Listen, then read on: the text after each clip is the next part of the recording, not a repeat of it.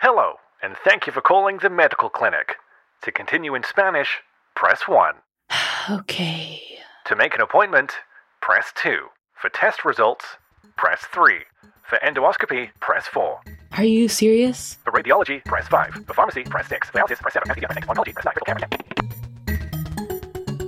For people who need healthcare, automated phone systems can be more than frustrating. And you can get disconnected, and then you have to dial again and start back where you were or wait on hold. Our case managers, on average, take 22 phone calls to resolve a case. And part of the reason for this is because healthcare is so complicated. A lot of the work that was done was to understand why people called into the contact center today. Not only the data science to understand the words and how we could really understand what the question is, but also where do we look to find the answer. This is Speed to Modern Tech, an original podcast from KPMG. I'm Tori Weldon. Each episode will bring you a problem many businesses are facing and the story of how technology was used to tackle it. Today, making automated phone systems more human, and how technology is being used to prevent people from getting stuck on hold.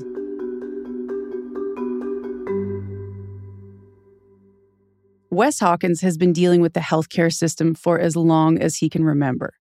The first memory I have of knowing that something was quote unquote wrong with me or different, I was in my dad's truck. He had a purple and black Ford Ranger, and we're driving down the main street in town, and he's explaining to me that twice a day I will have to take pills as well as about a tablespoon of inhaled nebulizing treatment, which I'll breathe in through a machine of compressed air. And that is my very first memory, knowing that, okay, my life is going to be a little different.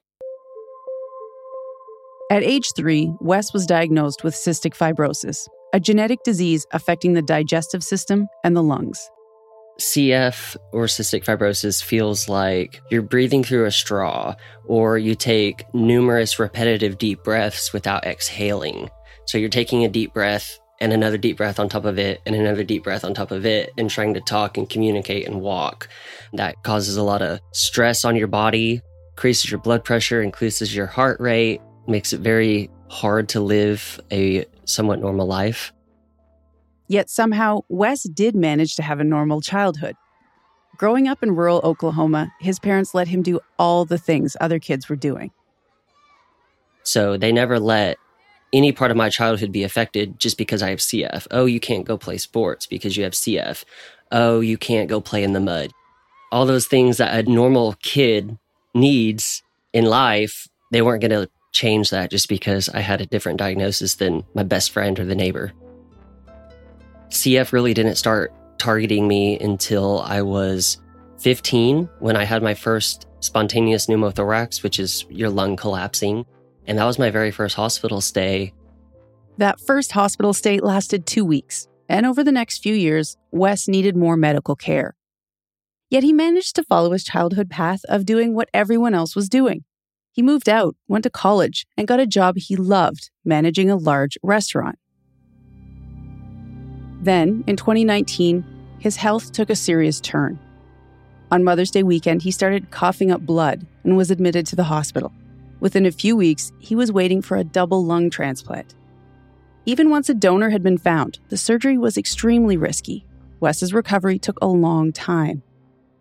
In the end, though, the sacrifice was worth it. Today, Wes feels better than ever.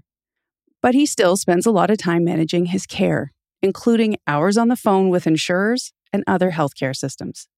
When I started managing the harder stuff, the insurance, the copays, these systems, a lot of these people don't realize how broken it really is.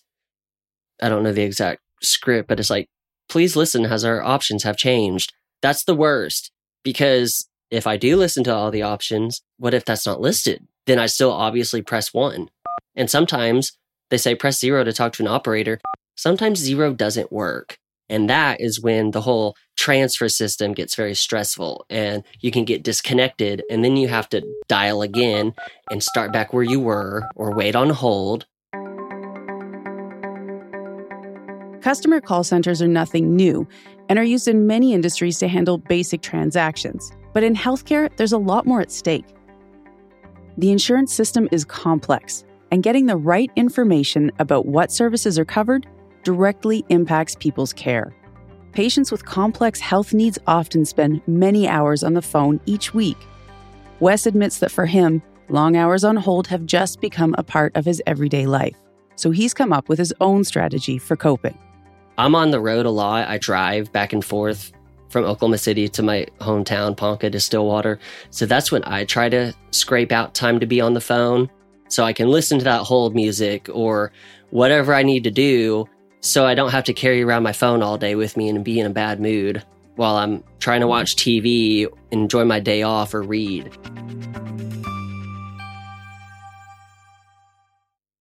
Caitlin Donovan believes people like Wes shouldn't have to come up with workarounds to get the health information they need. As a senior director with the National Patient Advocate Foundation, she spends her days trying to make navigating health systems simpler for patients across the U.S. We work with people who maybe can't get their insurance to approve a treatment that their doctor prescribed, or they've received a really large bill in the mail and they have cancer and they don't know who else to turn to. Usually by the time they come to us, they've tried a couple of different avenues of trying to figure it out themselves, and they run up against a wall. At this stage, case managers from the foundation are usually assigned to help patients. But even with this guidance, it's still a slow process. One of the things you have to know about how this works is how time-consuming it is. Our case managers, on average, take 22 phone calls to resolve a case.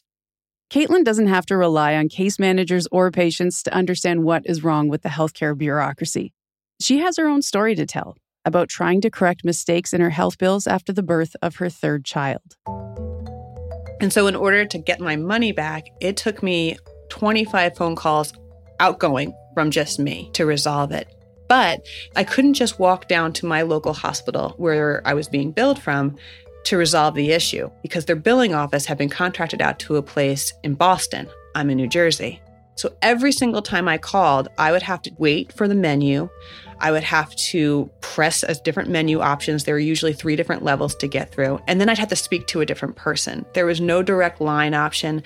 I would have to keep records every single time with reference numbers going back now several months, trying to track down this money. Caitlin says for her, this battle with bureaucracy was sort of an experiment. She didn't need answers to survive, and she wasn't suffering from an illness. But most of the patients she works with don't have a choice. I would say at this point, almost every single time I talk to a patient, it involves some component of being frustrated at the bureaucracy. Inevitably, it comes up with, I made 20 different phone calls, I was on hold for an hour, they dropped the call and never called me back. And what's sad is that we've come to expect it, and it's become part of the system in a way that's kind of made cynics of all of us. In the healthcare sector, customer contact centers can be a catch-22. If they work well, it's a simple way to get patients the information they need. But if they don't work well, it's frustrating. And if you don't fit into that cookie cutter, you have a one-off question, you have to go through this sort of a artificial tree, right? You got to think, okay, why am I calling? I guess it's sort of a benefits question. So I'm going to hit 2 for benefits. Okay, now I'm going to hit 3. And it's very kind of mechanical. That's Carl Morelli, a director with KPMG Lighthouse. His group specializes in artificial intelligence, data, and analytics. As an engineer, he learned about AI working with the IBM Watson project. Cognitive technology is sort of in my blood. Yet even with his background in artificial intelligence, Carl and his team had their work cut out for them. The contact center system they had to overhaul was dated and used pretty basic integrated voice response technology. A conversational AI system would be a vast improvement. A lot of the work that was done before we kicked off was to understand the primary call drivers, the primary intents of why people called into the contact center today.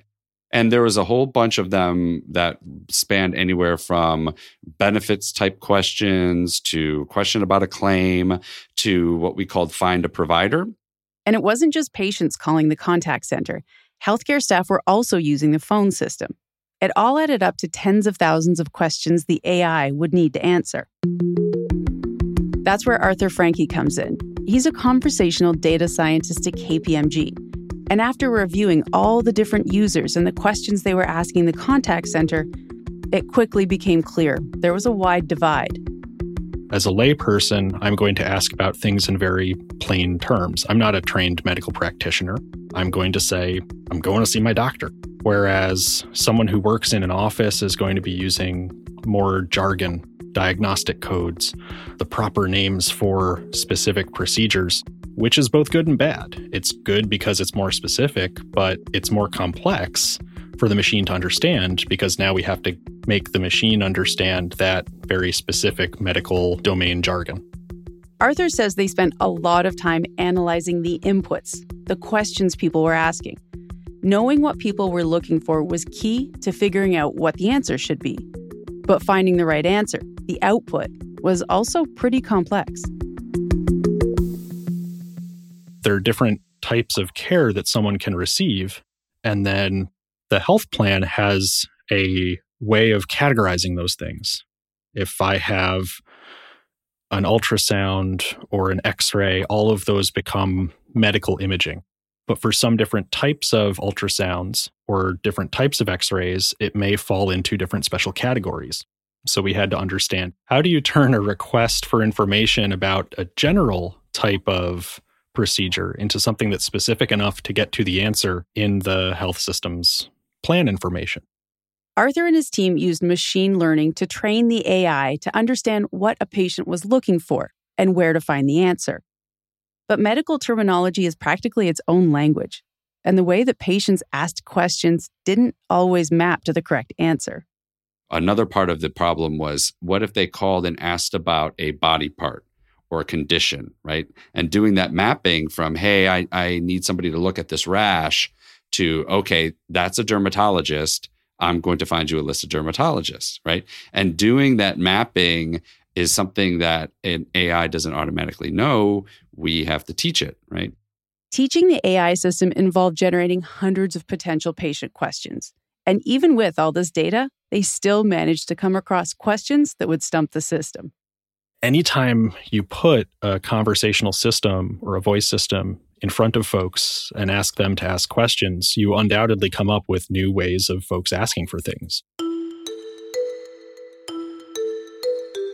One interesting case was where we had been thinking of the doctor that someone sees from year to year as a primary care physician.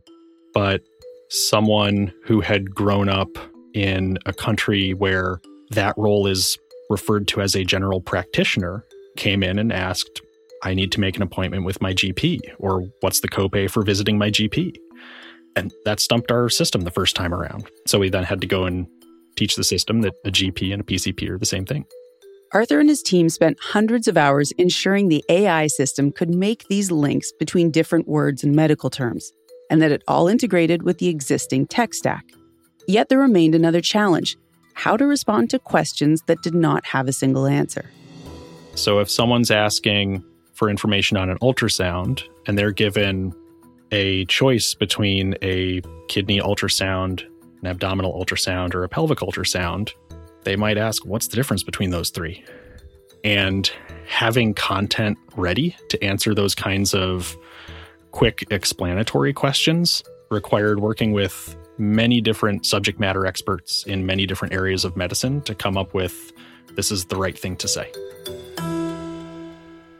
Figuring out the right thing to say was key to building an AI contact center that people would use. When people ask a question verbally, voice systems need to give a simple, direct answer. As Carl explains it, this is very different from a regular web search, where we're used to getting a long list of options.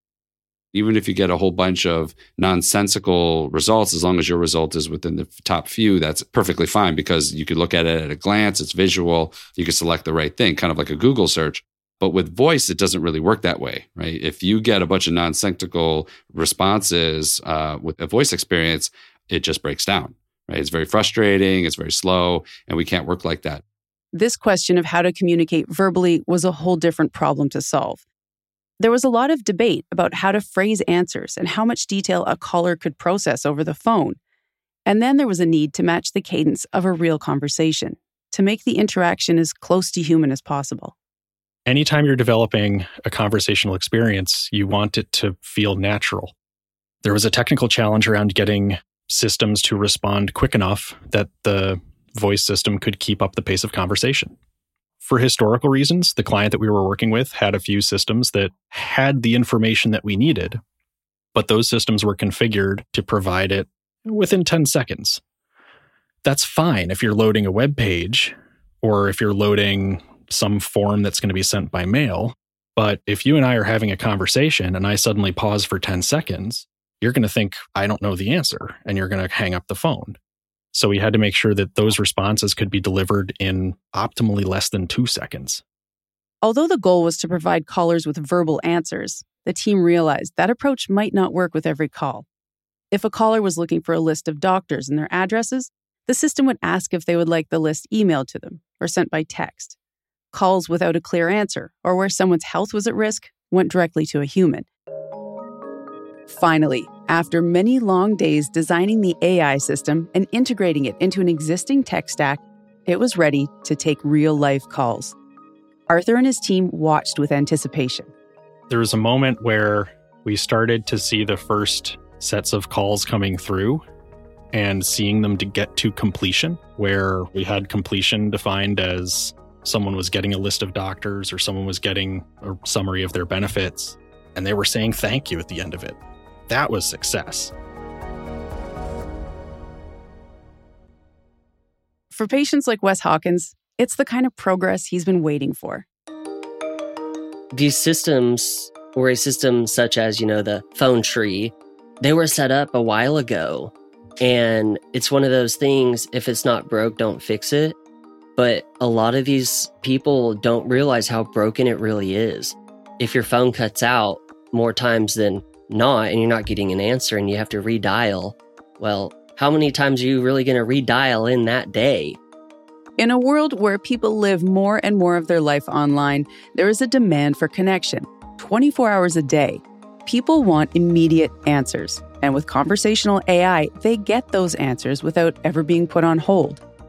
AI can also free up more time for healthcare providers. Spending less time on the phone means more time on face-to-face patient care. Arthur says it all adds up to a broader future for conversational AI technology. I'm very optimistic about this technology. I look at folks like my niece who's in first grade. She's never known a world where she could not talk to her computer or her phone and get a response from an automated system. I think it's going to become table stakes for any company, any organization who has customers, whether internal or external, who are asking for information and need to be able to get that information wherever they are.